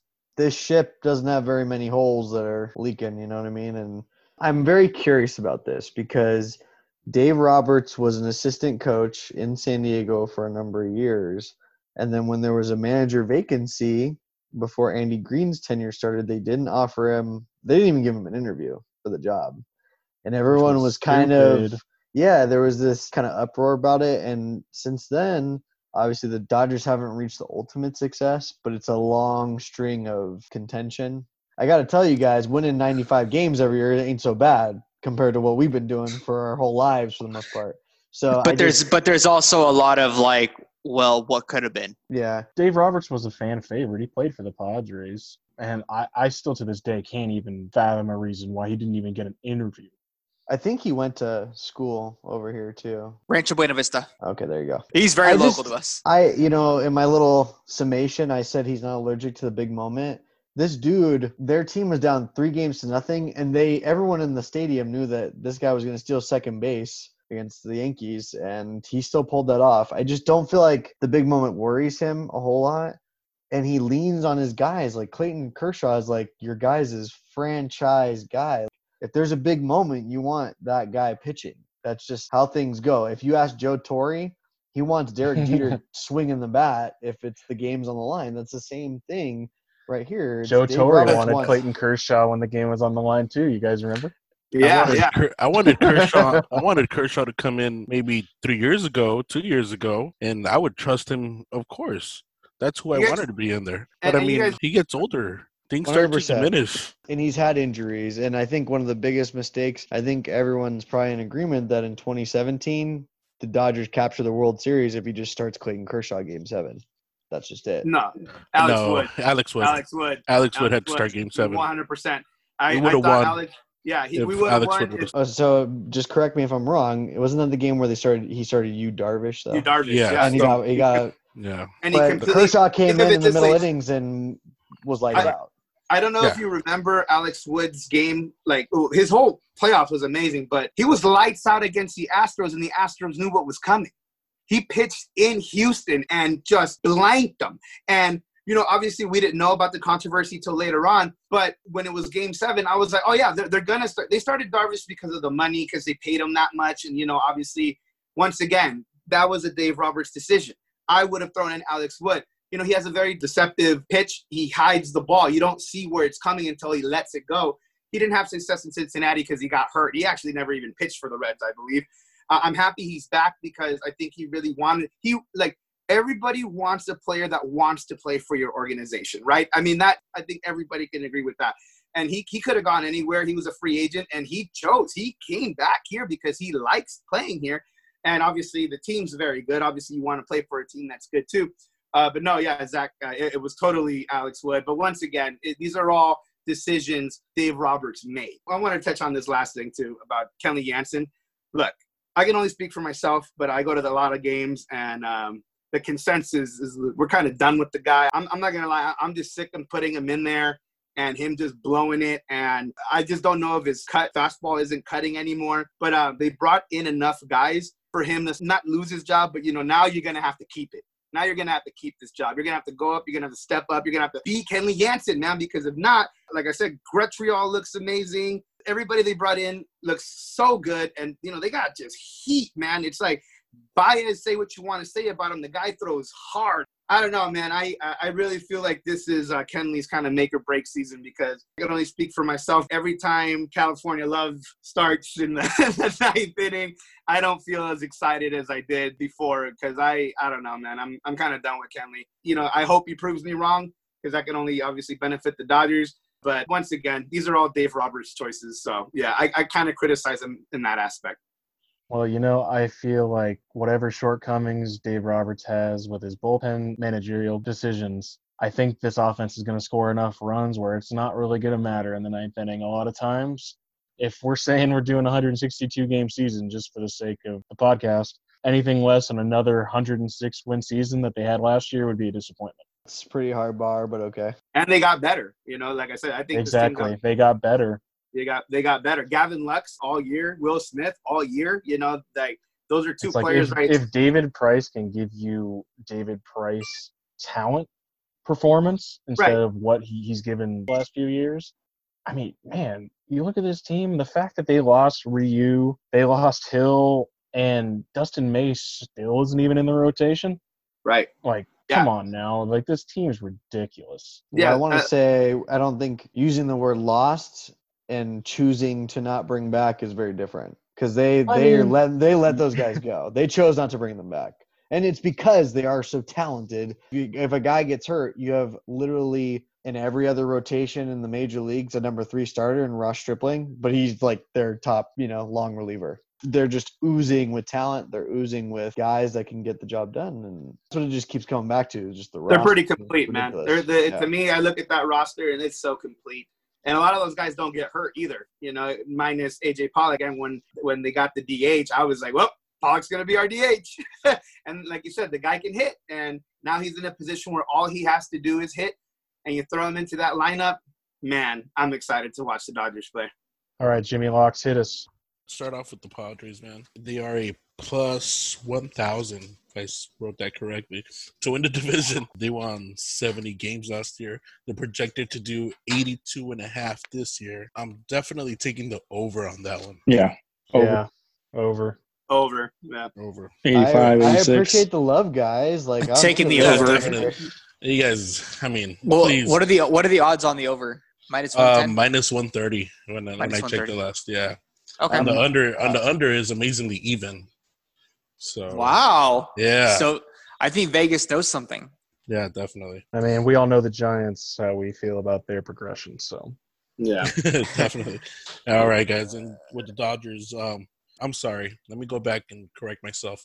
The Padres are plus 5,000 to win the division. The Dodgers are a minus 750 to win the division.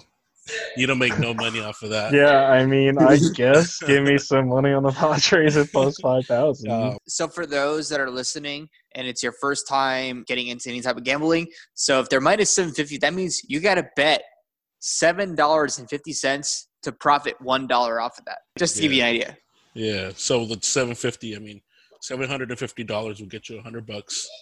That's awful. That's, Yeah. It's not a bet to take, guys. Not a bet to take. I mean, to be honest, though, if you think about it, the Dodgers win the division, that could be a free $100. Hey.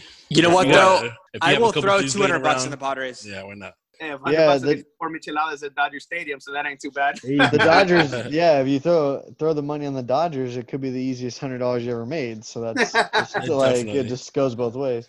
Definitely. And then Dodgers won 106 games last year. They're projected to do 101 and a half.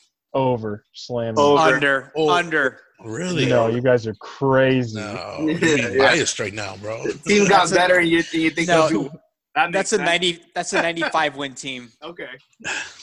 Hot take of the day. Listen. Oh listen, my listen, God. listen. I'm The shocked Diamondbacks right now. I gotta be that guy. Are better. I gotta be that guy. I'm sorry. The Diamondbacks are better. The Padres are better.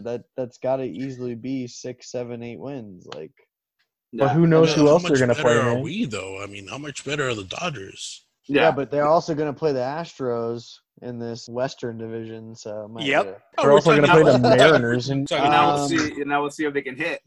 101 is a lot to guarantee. That's all I'm saying. Like, teams don't win 100 games every single year. It just doesn't happen that frequently. You're absolutely right. I mean, realistically, that's such a hard thing to obtain, especially in baseball, doing it back to back, right? I mean, that's not easy to do. All I'm basing it on is that this team is so much better. There were a lot of not a lot, but there was more holes last year than there are this year, and I can't expect when a team gets better they'll do worse. I can't expect that, you know. So I think they'll do better. I think they'll win 100 games again. I don't know about 101, 102. I was going to say, no. The question is 101 and a half.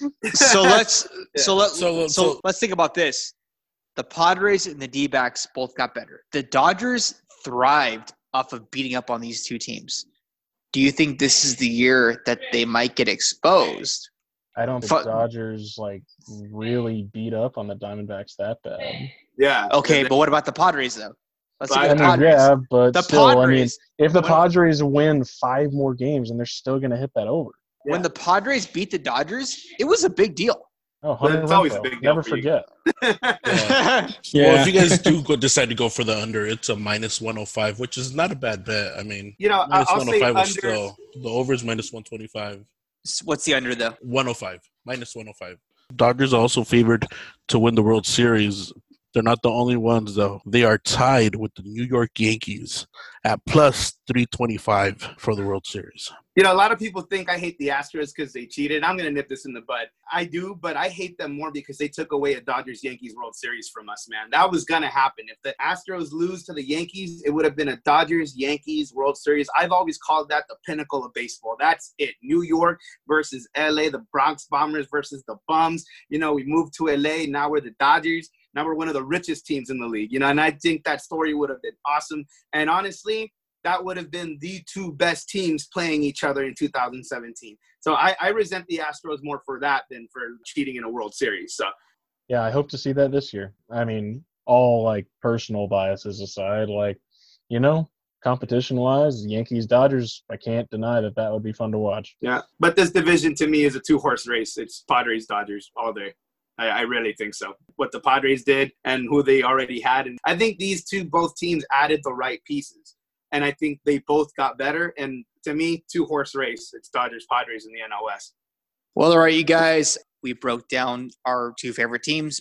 It was something that we waited quite a bit for. I know it took some time to finally get into it, but I'm glad we finally dug deep into it. That being said, there is some news that did break out regarding a potential proposal. I want to get into it so badly right now, but we're going to save that for next episode.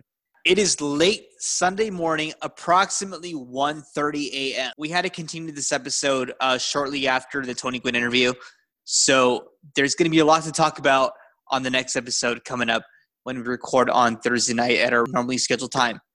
We're close to baseball, man. Maybe baseball is right around the corner if this deal goes through. We're not getting into it right now. Final thoughts? Let's go. Thank you, Tony, for coming through with that interview. Really appreciate you to have him on. And you know what? Full season, Dodgers World Series champs, plus 325. I'm taking that bet all day. Yeah, thanks again. Like you said, to Tony Gwynn Jr. for being on. Man, that was, being from San Diego, growing up here my whole life, being a Padres fan my whole life, looking up to his dad, And, man, speaking of looking up to his dad, that guy did it more than me. So getting to talk to him for a while was a treat, and can't wait to see what we got in store for next week. Yeah, shout outs to Tony Gwynn too, man. You know, I'm a bleed blue Dodger fan. I love the Dodgers to death. Every time I go to Petco, I always visit the statue, man. I always go up to Tony and kind of give him a toast. And even just being in that statue's presence just makes me feel so good. I absolutely love Tony Gwynn. So shout outs to Tony Gwynn Jr. for doing the interview. I'm happy we all broke down our favorite teams this week. And all I can say is go Dodgers, baby. Thank you to Tony Gwynn. That was an amazing interview, and glad we were finally able to talk about the Padres and Dodgers. Can't wait for the next episode, and we have some more Stadium Beer Bros logos. The A's and the Mets were the logos we were able to do this week, and I'm not sure which ones we're going to do next week, but just stay tuned. Zach signing off here. Thank you for everyone tuning in this week. We had a really exciting guest on, Tony Gwynn Jr. I truly enjoyed getting to talk to him for an hour, pick his brain a little bit. It's funny because he grew up around, the same area, North County, San Diego, that I did. Went to high school at a different time, had a little bit of a different experience. But even still, there's just so many parallels, and there's so many things that are very similar about growing up around here. His dad was an idol. He's a legendary baseball player, but he's also a legendary person. I had a blast talking NL West, especially this episode, capping it off with the Dodgers, Padres. We're going to get into some good content all summer. It's not going to end here, and I'm just super excited to just keep this train rolling. Be safe out there. The world's a crazy place right now. We're going to make it through this, and hopefully we can give you some content while you got to be chilling at home. Back to what Zach said, the world is crazy out there. You guys be safe, and I want to take this opportunity to sort of be a voice for the voiceless. We've always been silenced, especially those who do have a platform. It's always stick to sports, stick to this, stick to that.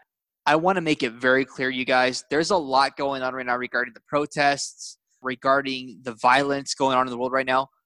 MLB Trash Talkers, Stadium Beer Bros, Los Chingones, we absolutely condemn racism. We condemn bigotry. We do not accept that in any way, shape, or form. Absolutely unacceptable in this world. That will not be tolerated. I want to make that very clear for those listening right now. And if you want to tell us to stick to sports, stick to whatever it is, or to shut up, we will not. We will continue to use our platform to be a voice for the voiceless. And whoever disagrees with it, that is your opinion. But I want to continue to use our platform to give those an opportunity for equality in this world. And that being said, you guys, it's been a great opportunity to speaking with Tony Gwynn Jr. tonight. And of course, breaking down our Padres and our Dodgers. I wish you guys all the safety. I wish you guys all the best. Thank you all. God bless.